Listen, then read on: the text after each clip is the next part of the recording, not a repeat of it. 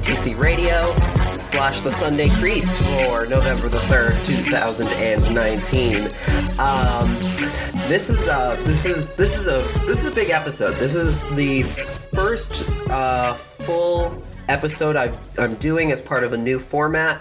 Essentially, for those of you who didn't hear the last episode, and I'm sure that's a lot of you, basically I'm changing the format of the way I do the podcast to kind of make it so that I can add more content to my website as well as to the Patreon, give patrons some exclusivity. And so what I'm doing now is I'm actually upping the podcast to 2 episodes a week, one of which is going to be unlocked, which is the one that you're listening to right now and free for everybody.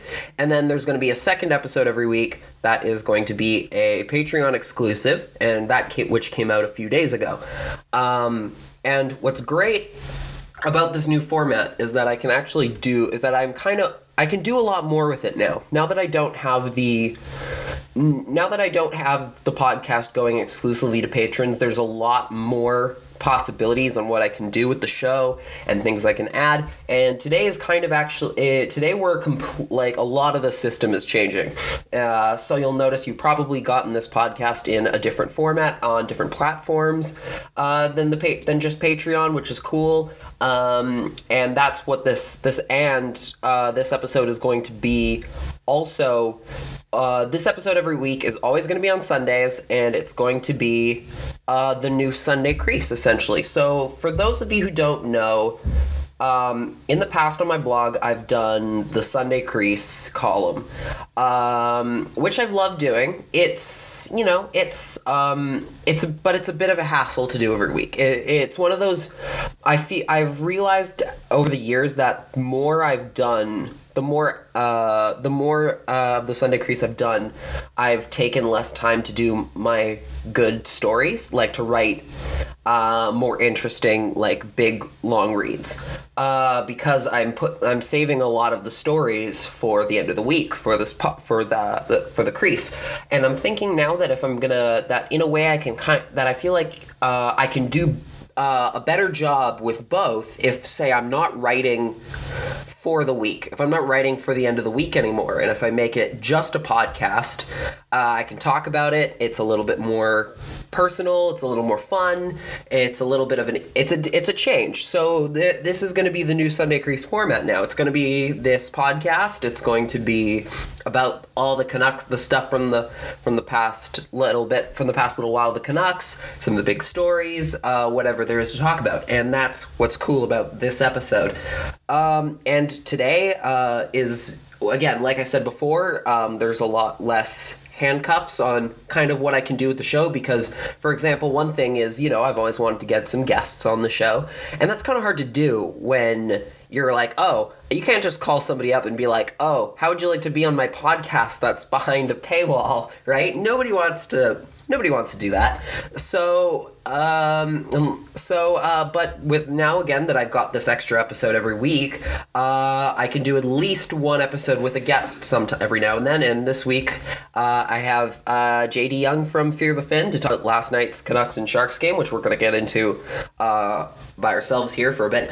But yeah, I'm going to talk to him about the San Jose Sharks and how they've been doing of late. What's up in San Jose a lot, because things are going a little bit off the rails over there, as anyone who hasn't been paying attention to the Sharks might have noticed last night. And that's kind of, and yeah, we're going to do a little bit more NHL talk as well as the Canucks. And yeah, hopefully this new format is fun for everybody and enjoyable. So, and with that in mind, let's talk about the fact that the Vancouver Canucks are one of the hottest teams in the NHL right now, and people are starting to believe a little bit, including myself. They're coming off a 5-2 win over the San Jose Sharks last night. Really, it was the 2 goals that the Sharks got were more or less garbage time goals. So I would say the last goal was garbage time. It was a 5-1 game, really. The Canucks dismantled the Sharks pretty cleanly. It was probably the Canucks' best game of the year. It was their most complete game. They nearly had they nearly had a shutout going into that final stretch there at the end.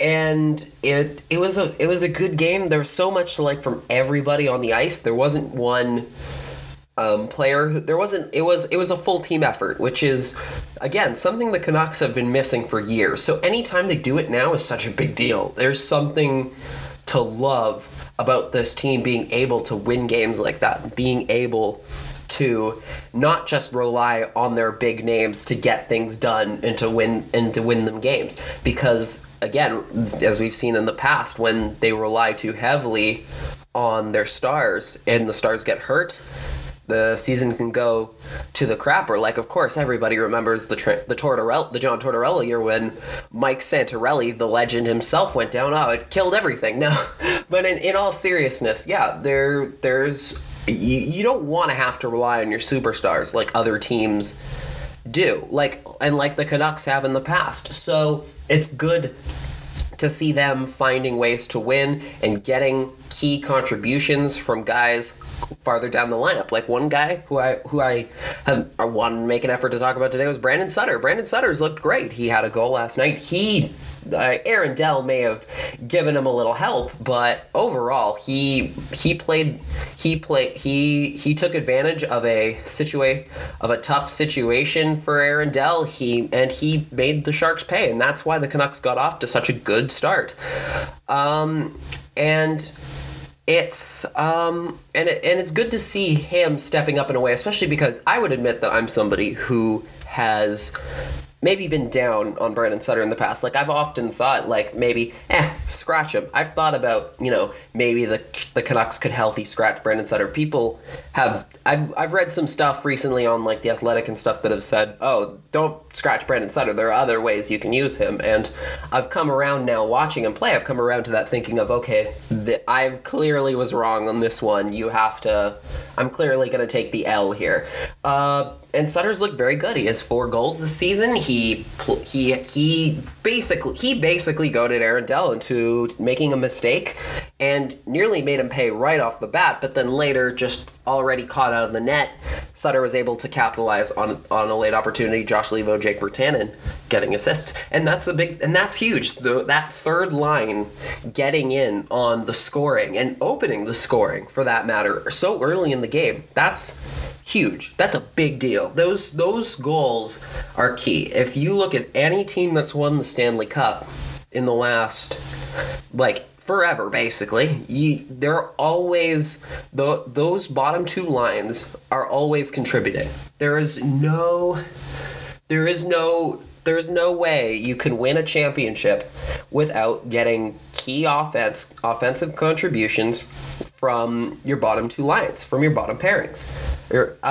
And Brandon Sutter, Josh Levo, and Jake Virtanen have been doing that of late, and doing it well. I mean, Virtanen had a goal last night, his fourth of the season. You had points. There's Adam Gaudette had a goal, although I'm hearing Gaudette, maybe one of his goals got taken away, and that was also credited to Brandon Sutter. I might have to look back into that. But either way, you're getting those offensive contributions from guys who last year you would have been hard pressed to find them scoring regularly. So it's good to have it, and it's good that they're figuring things out on the now. You still need your stars to play well, and oh boy, has Elias Pettersson been amazing of late.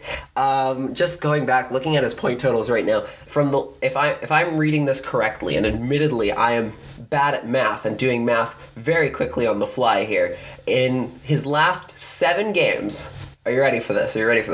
Elias Pettersson has 5, 8, 12, 14 points. 14 points. That 14 points for no, I'm definitely doing that wrong. 5, 8. No, I've got that right. That is 14. 14 points in 7 games. In his last 7 games, he's scoring at a 2 point per game pace. That's insane. That's amazing. He's looking great. He is putting up points. He's getting goals in the net. Last night he had 2. That was a big concern early on in the year, that he wasn't going to be putting in those pucks, that he wasn't putting in pucks. He only had 2 goals through the first 9 games of the year. For the first 9 games of the year, he only had 2 goals. Now he's had 4 in the last 5, so that's good to see. Elias Pettersson is elite. He's a amazing talent. You can't help but get excited every time he puts the puck in the net, and it's always so amazing the way he was setting up plays with Brock Besser and JT Miller over the last couple of games. The power play has been clicking of late. I mean, we already saw it. We already saw that on display against LA, and last night also was a big bad night because they only got the 1 power play goal, but it was a nice goal. It was a nice goal in the third period. For the most part, there is what we also got was a key lesson in why the Canucks need Quinn Hughes. Quinn Hughes, of course, got injured in the game against Anaheim, and they definitely didn't look as good. The power play was definitely missing something, and in a way that's a good thing. It's good to know for Quinn Hughes' sake just how valuable he is to that power play unit. What's not great is the fact that when he's out, they have a much harder time putting pucks in the net. That's concerning. That is very concerning. You really noticed in the Anaheim game, especially when Hughes left the ice after his knee buckled, there was a noticeable shift. They definitely looked just a little bit slower. They looked a little bit more behind the 8 ball than they were before. That's not to say they can't win without Quinn Hughes. Obviously they can, and they did it big, and they did in a big way last night. It's just that he really does add a little extra spice to that lineup, and it's great, and it's so great to have him. Quinn Hughes is a Canuck is basically what I'm getting at. The point is just he is such a breath of fresh air for this team. He's such a breath of fresh air on the blue line. I don't think the Canucks have ever had a blue liner quite like him, and the way he's able to, his zone entries are phenomenal. The way he sets things up on the power play, everything. You do hope the Canucks can find a way to kind of at least come close to replicating his power play success with another quarterback like maybe Alex Edler or Tyler Myers. Obviously they're in tough, and you're not going to find anyone who can exactly replace that, obviously, but you hope they can find however long he's out, and it shouldn't be too long. It is day to day. He's listed as day to day. You hope they can find somebody who can at least fill in and can keep the momentum going, because they were on a good run. They were heading in the right direction. It really looked like they were starting to really make that power play lethal, which is something that the Canucks just had so much trouble with all of last year. So if they can find a way to keep that momentum going, even with somebody who's not their guy, who's not Quinn Hughes, that's huge. That'll be good for them. Now, one thing I did want to talk about, we're going to get more into the Sharks game in a little bit with JD, but for now I did want to talk about a little bit more about just goaltending. Jacob Markstrom had a pretty good night against Anaheim. He only let in 2 goals. The overtime goal was a little bit of a questionable one. He slid out to try and he pulled the Hasek slide to try and take the puck away from Ryan Getzlaf, and Getzlaf walked around him and scored in overtime. I will say this. I'll start by saying this: the guts to try that is. It's big. You gotta have some guts to try that. I will say this though, in my experience doing the Hasek slide, what you gotta do, the key mistake Markstrom makes is is he goes pads out. He put the legs out into Getzlaf. What you got to do when you're sliding out to that guy, you got to put the hands out. You got to put the stick out, because then say you miss like he did there. If it's your leg, if your legs are facing the player and he cuts to the far side, which they're going to do most of the time if they're coming in off that angle, like the short angle. They're not going to deke back to the short side.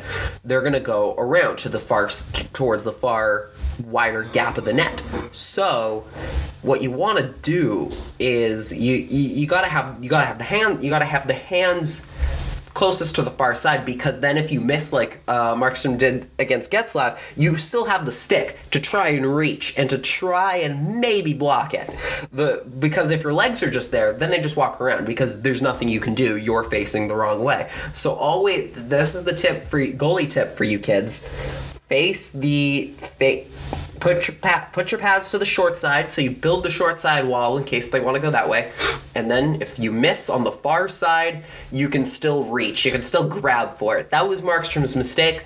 Now, to be fair, I don't think Markstrom has ever thought of attempting that play in the last entirety of his career. So, that was probably a spur of the moment thing. I'm willing to bet a lot of money he hasn't practiced that move all too many times in his career. So I can forgive him for not getting the execution correctly. But either way, he had a good game. Like the overtime goal is a little bit of a blemish, but overall he had a really great game. He was on top of it. He kept the Canucks in it for a long time, because there were cases where the Canucks looked like they were going to get John Gibson was going to steal this one from them. And at the very least, Jacob Markstrom was able to keep things going and was able to hold the minute until Adam Gaudette could get that tying goal late in the third period. So, and that goes a long way. The fact that he was able to battle one of the best goaltenders in the National Hockey League and keep it to a 1-0 game for so long and help them gain that extra point is huge. But also Thatcher Demko has been very good as more than capable as his 1B. Mark, you saw that on full display last night against the Sharks. He had 2 goals. He let in 2 in the third period, but a lot of that I think was the Canucks taking their foot off the gas just a little bit and the Sharks because the Sharks really picked up the shooting pace in the third period, and then they had some good chances. But either way, Demko was solid when he needed to be. He kept things go. He kept the Canucks honest. He played well. The Canucks didn't need to work. The Canucks, what's great about this team, and I think one of the reasons they've had such success this year, is that they don't have to worry about who's in net right now. If when Markstrom and Demko are both healthy, they don't have to worry about the net. They don't have to worry about who's in goal. They know they're going to get excellent NHL caliber goaltending every single night, and that does go a long way. Like, players, I know from experience, players think about who's in net, and I know that because most of the time when I'm in net, they're like, oh crap, we're screwed. That's not but if you're not as confident in your goaltender, there is always part of you in the back of, as a player, there's part of you in the back of your head that you're always thinking, okay, all right, I gotta keep the shots to a minimum. You gotta keep the shots low. And in a way, you kind of back off offensively because you're worried about taking risks and having them backfire on the transition back. So the fact that the Canucks can kind of turn that part of their brain off and know, okay, if we make a mistake, there's a good chance we can maybe make it up, but at the very least, the goaltender can fix it. Our goaltenders will help us out. That goes a long way. That confidence helps. And I've heard a lot of people talking about the idea of trading Jacob Markstrom at the trade deadline, something that I have actually mentioned in an article before, talking about how if Thatcher Demko has a season where he looks like he could be a starting caliber goaltender, the Canucks could theoretically trade Markstrom at the deadline. But I will say this: a lot of that part of my of that was on the idea that the Canucks weren't going to be totally fighting for a playoff spot. I will say my thought process changes a little bit if they're in the thick of a playoff hunt, because I'm gonna say right now, I'm not saying they're gonna make the playoffs. I'm saying they're gonna be in the hunt for it at the very least, especially after the way they've been playing. Having two capable NHL goaltenders is something that can go a really long way, especially in the playoffs. And I do worry a little bit about trading Markstrom. If you're going into the playoffs. My thought process is at this point is maybe stick with Jacob Markstrom. Maybe if things, obviously the Canucks are performing a little bit, at the very least a little bit above the way they probably should be. They're probably going to come back down to earth a little bit. But either way, what I'm thinking is you keep Jacob Markstrom in a way that the Blue Jackets held on to Sergei Bobrovsky. Think of that as like your trade deadline acquisition almost. As your trade deadline acquisition is keeping Markstrom, if you make the playoffs, you run with the two of them, and then at the draft you look into, all right, let's make a deal. Let's send him to a team who he'd consider re-signing with. Because I do like the idea. I do think there is a good chance that next season Thatcher Demko is the number one goaltender. But for this season, if things keep going the way they're going, I don't want to see them trade him just because they have an abundance of goaltenders, because, say, Demko gets hurt. All of a sudden, you're looking at Zane McIntyre as your starting goaltender, and that's not what you want if you're going to go into the playoffs. I would say keep them both. If it looks like they're going to make the playoffs, keep them both. If it doesn't look like the Canucks are going to go to the playoffs, then you talk about Jacob Markstrom as a trade deadline chip. I think right now the best thing for them is to keep them both, head into the playoffs, and then after the playoffs are over, decide what you're going to do. And who knows, maybe that's still re-sign Jacob Markstrom. I don't know for sure. But at the very least, I would say if it looks like they're going to go to the playoffs, I don't think you should trade. I don't think Jacob Markstrom is a guy you want to trade. I think you keep them both and keep that confidence in your goaltender, in the goaltending situation, as high as it can go heading into the postseason, because again, that could be the thing that takes you the distance.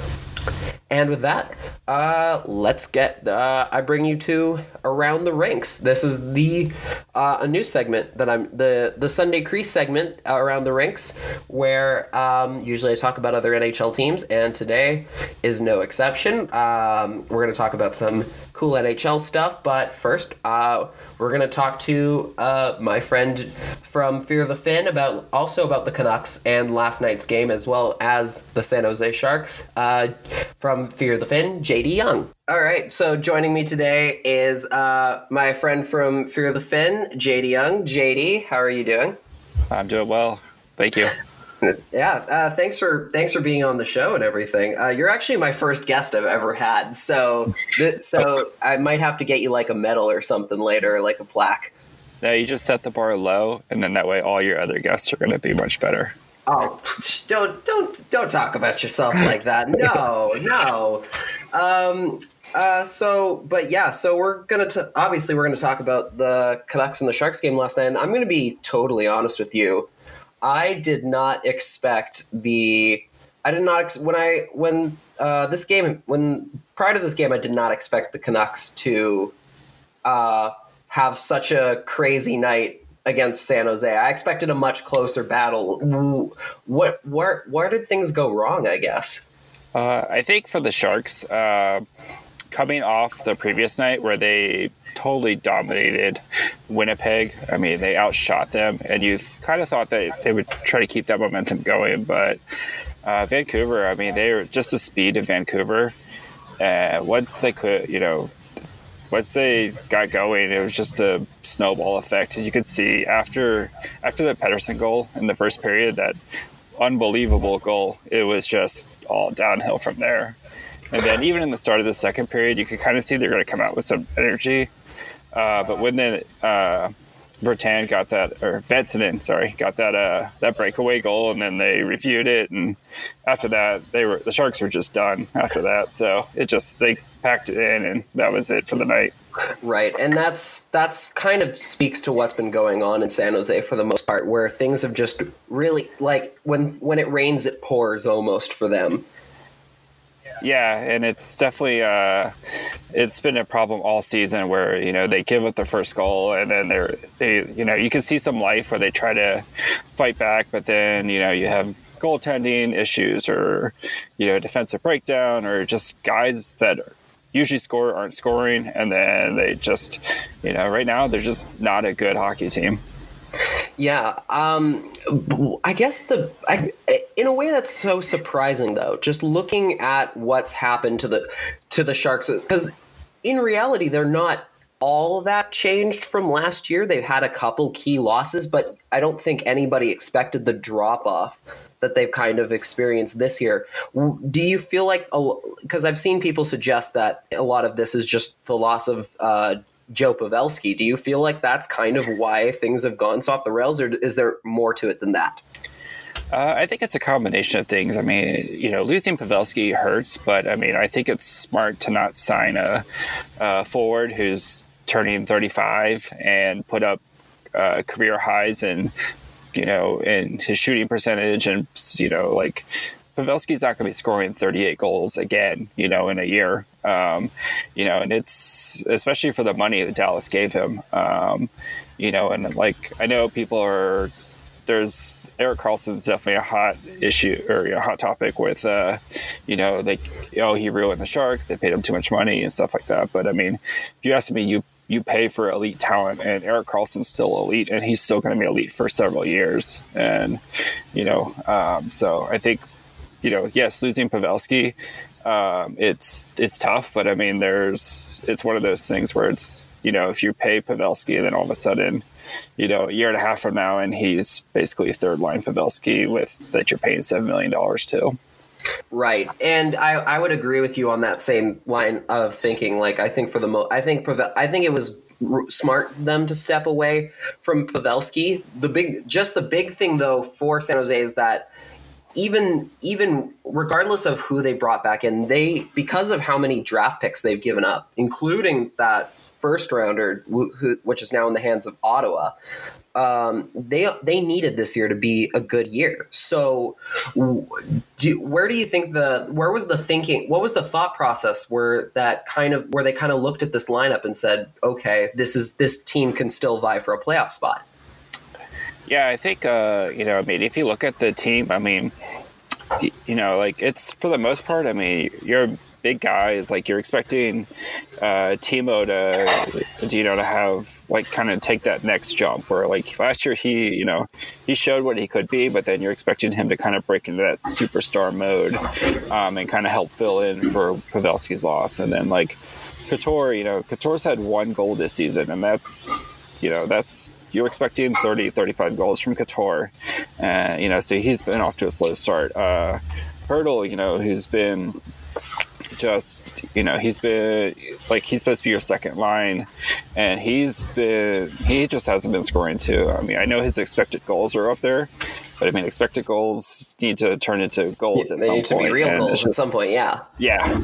So, and I think also looking, LeBanc, LeBanc's been scoring pretty well for the Sharks, but just his defense has been atrocious at times where he just lets guys, skate past him and he just kind of waves at them. So I think, there's a lot of expectations for those guys to kind of keep playing at the level that they were playing at, and then, or kind of jump up to that next level, and just some of those guys just aren't doing it right now.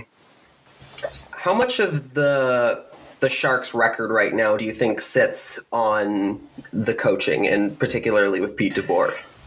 I think DeBoer, that's definitely been, especially at Fear of the Fin. I mean, I think the majority of us are on the Pete DeBoer's probably got to go. I mean, you canceled. Can look at. Yeah, it's time to move on. I think just his lineup decisions and the way he utilizes his players, like last night, I'm looking at the stats from last night. Brent Burns and Erik Karlsson both played 25 minutes, and Tim Heed played 11. I know Tim Heed's nowhere near as good as those guys, but you gotta kind of try to, utilize your whole team, Noah Gregor, who had he had a really nice game on Friday night. Again, he plays 10 minutes last night. That's not. You got to try to.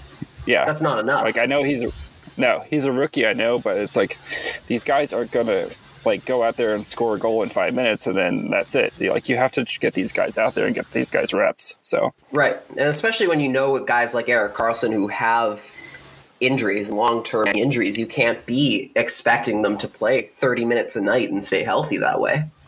Yeah, definitely. In regards to, say, I've heard people that, the Sharks never fire coaches midway through the season. But one of the rarities is that the Sharks do have a guy who has NHL head coaching experience on the bench besides Pete DeBoer, and that's Bob Boughner. Do you think this lineup is if they did decide, okay, we're gonna hand the reins over to Bob now, and you're gonna have to pack your things. Do you see this as being a team that could still potentially turn things around with a new voice on the bench, like Bob Boughner? I think so. I think you do. I mean, you have a lot of talent on this team. I mean, this team was in the Stanley Cup or the Western Conference Finals last year. A couple of years ago, they were in the Stanley Cup Finals. There is a lot of talent on this team. And it's just, I think right now, just players aren't playing up to their potential. And sometimes, that message that you get from coaching, it becomes stale. And, sometimes you get a new coach. I mean, I'm not expecting a St. Louis situation last year where, you get a new coach in there and then all of a sudden, you're making a Stanley Cup run. But Pittsburgh, same thing. Pittsburgh, same thing. But it's studies show, coaches, if they don't win one within their first 3 years, it's usually they're not going to win you a Stanley Cup. So right, it's right. Of course, it happens. It's circumstance, right? Sometimes teams are going to be rebuilding right when you get there, so it's a little tough. But then, yeah, you might lose the room before you're ready to make that push. In regards, because things aren't looking too great, if you were, say, going to go in and shake things up, if you're Doug Wilson and you want to shake things up, where do you look specifically to try and make change? I think, other than trying to, I think moving on from DeBoer, and then I think, the Sharks, they do have a lot of defensive depth. I think especially with Ferraro, the way he has shown this year, I think I wouldn't trade Ferraro. I think he's something you can build with. But I think Vlasic or Dylan are kind of one of those pieces where you could probably still try to trade him for a top six winger.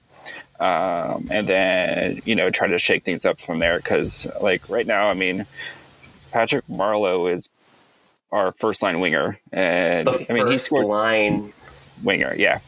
So he scored 2 goals in his first game, and then since then it's been pretty quiet. So yeah. How surprised were you when they decided, okay, we're going to go out and bring back Patrick Marleau, especially after the scoring got off to such a slow start? How surprised were you about that? I was pretty shocked, to be honest. I love Marleau. Patrick Marleau is my first Sharks love. Of course. But, it's one of those things where I feel like with Marleau, it's nice, the sentimental part of me was really happy. But at the same time, I think you're taking minutes from younger guys who, like your Noah Gregors, who could be utilizing those minutes and, getting those reps and becoming better. So. Right. The Sharks are in a bit of a situation with the goaltending as well, just because Martin Jones and Aaron Dell they're not doing so well. Do you see any scenario where, particularly Jones, could turn things around? And he could find. Do you think that's maybe a goaltending a coaching issue, or do you think this is kind of the Martin Jones we're getting is the Martin Jones you're going to always get? I think it's what we're going to get, unfortunately.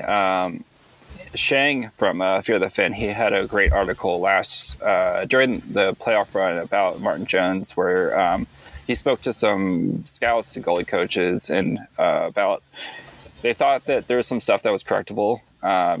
He was playing a little. I think he was trying to be a little bit more aggressive and stuff with the way he was playing, and it just wasn't working. But it seemed like it could be something that could be corrected. But so far this season, it just doesn't look like that, especially for Jones, where it's like it's the same old stuff with him. So yeah, I mean, it's disappointing, especially because we've seen how good he can. Because he got them to the Stanley Cup final. Yeah, the first year he was a key part of that run, and so it's shocking in a way to see him take such a slide, especially because he's not an older guy either. He's still he's still younger than 30. He's not past his prime per se. No, so it's pretty shocking that he's just taken it's not even a slide. It's like off the cliff. Yeah, and you wonder. I mean, you're the goalie expert, but you wonder if it's it could be coaching. I mean, he's had the same like his coaches. If this coaching staff is just if he needs that new voice, he'll be 30 in January 10th. So. Right. I will say, yeah, from what I've seen, goalie coaching can really go a long way. I think Johan Hedberg is their goalie coaching knows it right now. Sure. I believe so. I believe it's him. That's all right. And I will say, from Vancouver experience, I mean, Jacob Markstrom has never looked better since the Canucks brought back Ian Clark. Roberto Luongo was always a great goaltender in Vancouver, but the fundamental changes he made to his game when he was in his late 20s was when they brought in Rolly Melanson to coach, and he started playing a little bit deeper in his crease because he's a bigger goaltender. And I think I think with guys like Martin Jones, I know we've talked about this on the Slack before, like our group message system board, but I think you can. Mm-hmm. I definitely think you can add different fundamental parts to your game. It's as long as you're still keeping up on the things that have made successful. And yeah, sometimes that means a change in a goalie coach. Like that's not the right voice. Maybe you need somebody who's going to be a little bit, make sure that you're keeping a closer eye on the things that have gotten you to this point, as well as making those minor tweaks to your game to make you a more all around built goaltender. Yeah, so I mean, there could be some hope, but I think Sharks fans in general, though, they might.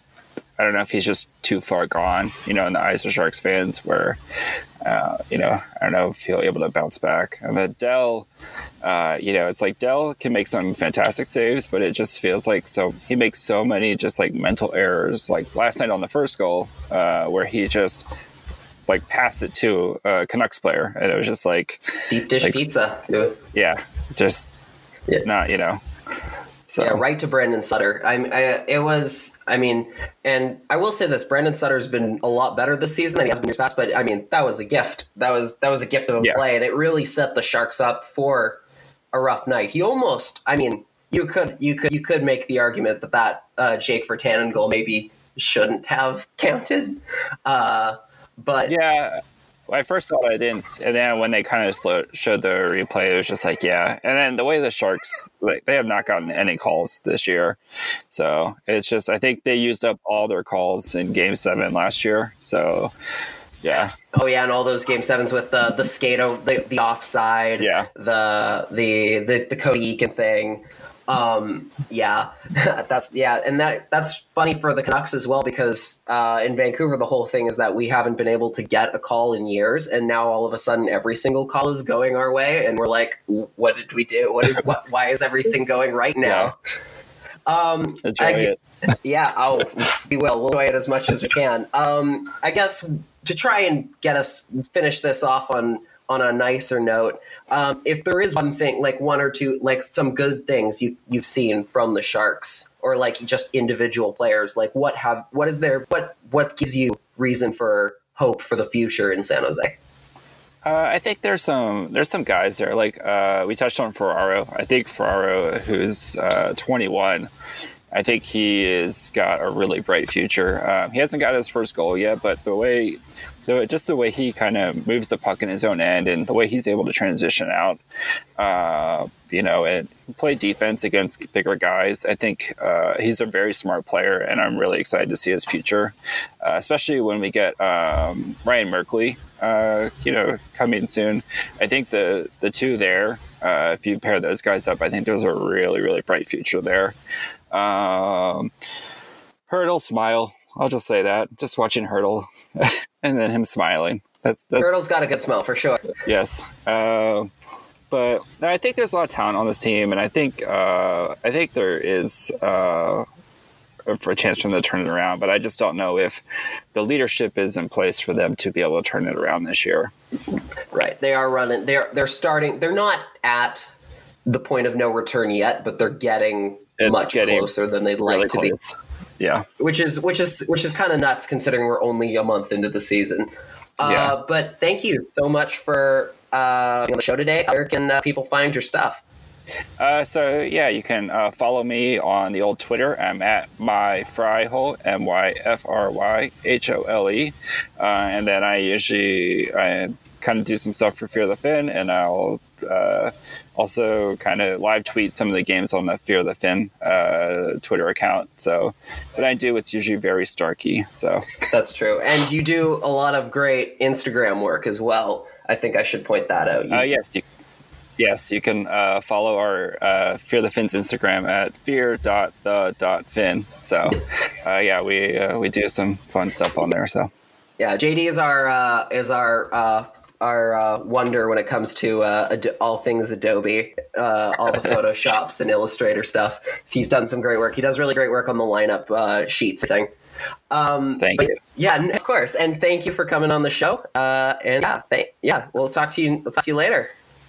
All right, sounds good. Thanks again. And that was JD Young from Fear the Fin. Thanks again to him for doing this, taking the time out of his day to do this. I'll keep the rest because of that. I'll keep the rest of this episode relatively short, just because there's a lot going. This is my first time doing a lot of all this stuff, especially like even an interview and everything on the show. So we're gonna keep the rest of this episode pretty short. Milan Lucic is one person I wanted to get into. He was suspended 2 games for knocking over or for sucker punching. Who was it? Was it Cole Sherwood? I believe it was some name on the Blue Jackets. Or when I heard it, I'm like, no, this person is not real. This is a fake EA SHL player. He is not real, but he is in fact real. Cole Sherwood. Here we go. Oh, and he's from Columbus. That's pretty cool. And that was his only game. Oh no. That was his only game of the season. He took a little jab at David Riddick, and then Milan Lucic came up and just punched him in the face. And the Flames apparently disagree with that call. And I'm kind of like, I mean, I heard some people, they're talking about, they're like, the code is like, it's not a sucker punch because he knew it was coming. I saw that from somebody today. It's like, because he jabbed Riddick with the stick. I'm like, in no way does that mean, I'm about to get that. Please come punch my face. That's not how that works at all. I don't think people understand what a sucker punch is. I can't believe I have to define this today, but a sucker punch is when one person doesn't want to fight and the other one punches them anyway. That's what a sucker punch is, kids. Like, that's your English lesson for today. A sucker punch is when it's not expected, and some people are like, it was expected because he jabbed at the goalie. No, you maybe expect a shove. You don't expect Milan Lucic, all 200 pounds of Milan Lucic, to just hit you as hard as they can in your face. That's kind of not how that works. And the fact of the matter is, a 2-game suspension is it's not. Oh, is this not Cole Sherwood? Do I have this wrong somewhere? Why does it say he plays for Colorado? Have I got this wrong somewhere? I might be. I don't think I do. I think, the system is wrong. We're going to say the system is wrong. But essentially, yes. It doesn't matter. At the end of the day, I think Lucic is getting a suspension that's deserved. I think it makes sense. And I am fine with it. I don't see anything wrong. I don't see anything wrong with that suspension. 2 games is fine. The bottom line is just don't sucker punch people. I get Calgary's looking for every reason to say, oh, they won that trade, but they're not gonna get it no matter what. It's just not gonna happen. And yeah, I don't think anyone who takes I don't like it when, as a goaltender, I don't like when people take a whack at me, but I don't expect my teammate to go and just absolutely tee off on them with punches, That's not how anything works. I think 2 games is fine. I don't think it shouldn't be any more. It shouldn't be any less. That's fine with me. Honestly, there's nothing wrong with that suspension in my book. It's perfectly fine. And Ryan Getzlaf playing his 1,000th game right now. It might be over by the time I've finished recording this, but he playing his 1,000th game in Anaheim, and as much as I don't like Ryan Getzlaf, especially after he scored the overtime winner the other night, you always have to respect guys who can go 1,000 games. It's not easy in today's NHL to go that long. No matter how you slice it, it's not easy. There's no way to get to 1,000 games without having to play a lot of times a little bit over the 100, playing under the 100% energy level you're at or health level you're at, which isn't necessarily great, but at the very least, it takes a bit of a warrior to do that, and that's worth celebrating all on its own. So Ryan Getzlaf, 1,000 games is impressive. Will he? The question is now: will he make the Hall of Fame, or will he get in there? A lot of guys who get to 1,000 games do get there, and he's had a career with Olympic gold, Stanley Cups, a single Stanley Cup, but regardless, he's been a captain. He doesn't have the individual awards. Maybe he's come close, but I would say, generally speaking,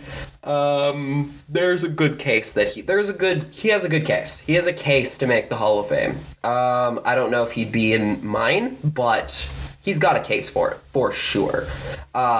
Especially when you put him up with some of the similarity scores that I'm looking at here on hockeyreference.com. Excuse me. And yeah, either way, he's had a great career, a hell of a career. And that's worth celebrating all on its own. 1,000 games is not easy to get to. He has only 933 points. That's interesting. He's not hit 1,000 points. I mean, that makes sense, but he's not, because he's not a point per game player. But yeah, I think there's a good chance there is a good chance he'll crack that before he's done. He's only 34. Dang, he's only 34. That's nuts. I guess the last thing we should touch on here is a couple teams who are doing quite well these days. Just looking at as we look at the points table, Washington currently leads the NHL with 23 points. Boston right behind them, 22. And then you look at the teams just trailing behind. St. Louis is one of them. Defending Stanley Cup champions. Makes sense. But then the other two. Two of the other ones are three. We'll say yeah, okay. So we'll say leading the Pacific Division, 21 points, Edmonton. Second in the Atlantic, with 20 points is Buffalo, the Sabres. Those are two teams I wanted to touch on really quickly, because they're both teams that have really exceeded expectations, similarly to the Canucks. Buffalo is a team that I want to believe they're for real. I really do. I think Buffalo is a market that I think Vancouver as a Canucks fan, I can really relate to, having seen them go through such terrible, terrible teams and just stuck by them through the worst luck and the worst player and the worst teams. You want that city to find success with its hockey team, because it's a great hockey market in Buffalo. And I think with guys like Jack Eichel and Jeff Skinner, who, you could make the argument, yeah, they maybe overpaid a little bit on him, but right now I don't think they care about that because they're doing so well. Victor Olofsson has been huge for them. I don't know if Carter Hutton can hold up his play that he's had over the start of the season, if he can hold that up over 82. But if he can, wow, that's a story all in itself. So I do think the Sabres are kind of tailing off a little bit, and that kind of, makes sense to me that they're going to tail off. I don't think they are going to be after this. I don't think there's any point that they'll be leading the Atlantic, but I do think at the very least that they should make the playoffs. I would like to see them make the playoffs. I think they're in a division where it's going to be tough to do that, but I mean, they're in the East. The East is tough regardless. It's clearly the tougher of the two divisions right now. But regardless, I would like to see Buffalo make the playoffs. I'd also like to see Florida make the playoffs, who is doing so right now, which I keep thinking is kind of nuts because their goaltending hasn't been great, although Sergei Bobrovsky did get a shutout last night. And then there's the Oilers. Now, the Oilers are a team that... Oh, I have questions. I do. I don't see the Oilers. I see the Oilers also tailing off, but tailing off a lot more than the Sabres because they've got most of their scoring has been confined to like 5 or 6 guys. James Neal being one of them. But obviously then there's the obvious guys like Leon Draisaitl, who has 26 points already. Good Lord. Connor McDavid with 23, of course. So basically, just going off the goal total, let's just look at the goals for a second here. The goals currently are pretty much confined to 6 players. Good Lord. It's Leon Draisaitl, James Neal, Connor McDavid. Then the other 3 who have more than 1 goal are Darnell Nurse, Ethan Bear, and Zach Kassian. Zach Kassian, former Vancouver Canuck legend Zach Kassian. This is unprecedented. I am very surprised at Ryan Nugent-Hopkins only having 1 goal and 9 points. That stuns me a little bit. Did I say did I say Oscar Klefbom? No, I did not. Okay. Oscar Klefbom also 9 points. Yeah, everyone else either has 1 goal or none. Oh my God, Brandon Manning is there. I forgot about him. I think there's a lot to be said about the Oilers. Definitely eventually they're going to regress to the means a little bit because there's no way if they're only getting scoring from 6 guys like this that they're going to be able to hold up. Ethan Bear has 2 of their goals but only 4 points. So you could, just looking at the point totals, you could really make the argument they're being led mostly by the likes of Nurse, Nugent-Hopkins, Klefbom, Kassian, Neal, McDavid, Draisaitl. Like, I mean, they're really front heavy, which is been the Oilers' MO for ages.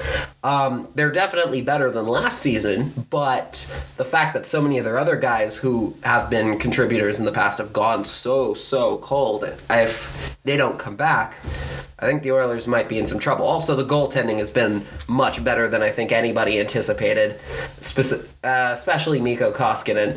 But especially Mike Smith. I mean, you could make they've both been overperforming. I think there is a good chance that once the goaltending regresses, which they will, there's no way. I do not believe at all that Mikko Koskinen or Mike Smith can hold up this pace for the rest of the season. There's just no way in my mind. If Oilers fans want to shove this in my face when I'm wrong, they can, but I really don't think that's happening. I think they're going to see themselves take that sharp decline. But hey, a hot start could be the difference. It might still get them into the playoffs. You never know. If they keep going, yeah, they might be able to build a lead, big enough of a lead to stay in that race for as long as they possibly can. And with my cough coming back, I think that's a good time to shut this party down. Thank you so much for listening. This episode went almost an entire hour. This is the new system for the Sunday Crease and LITC radio that I'm going to be doing every week. So make sure to hit those subscribe buttons on all of the platforms that you're listening to this on.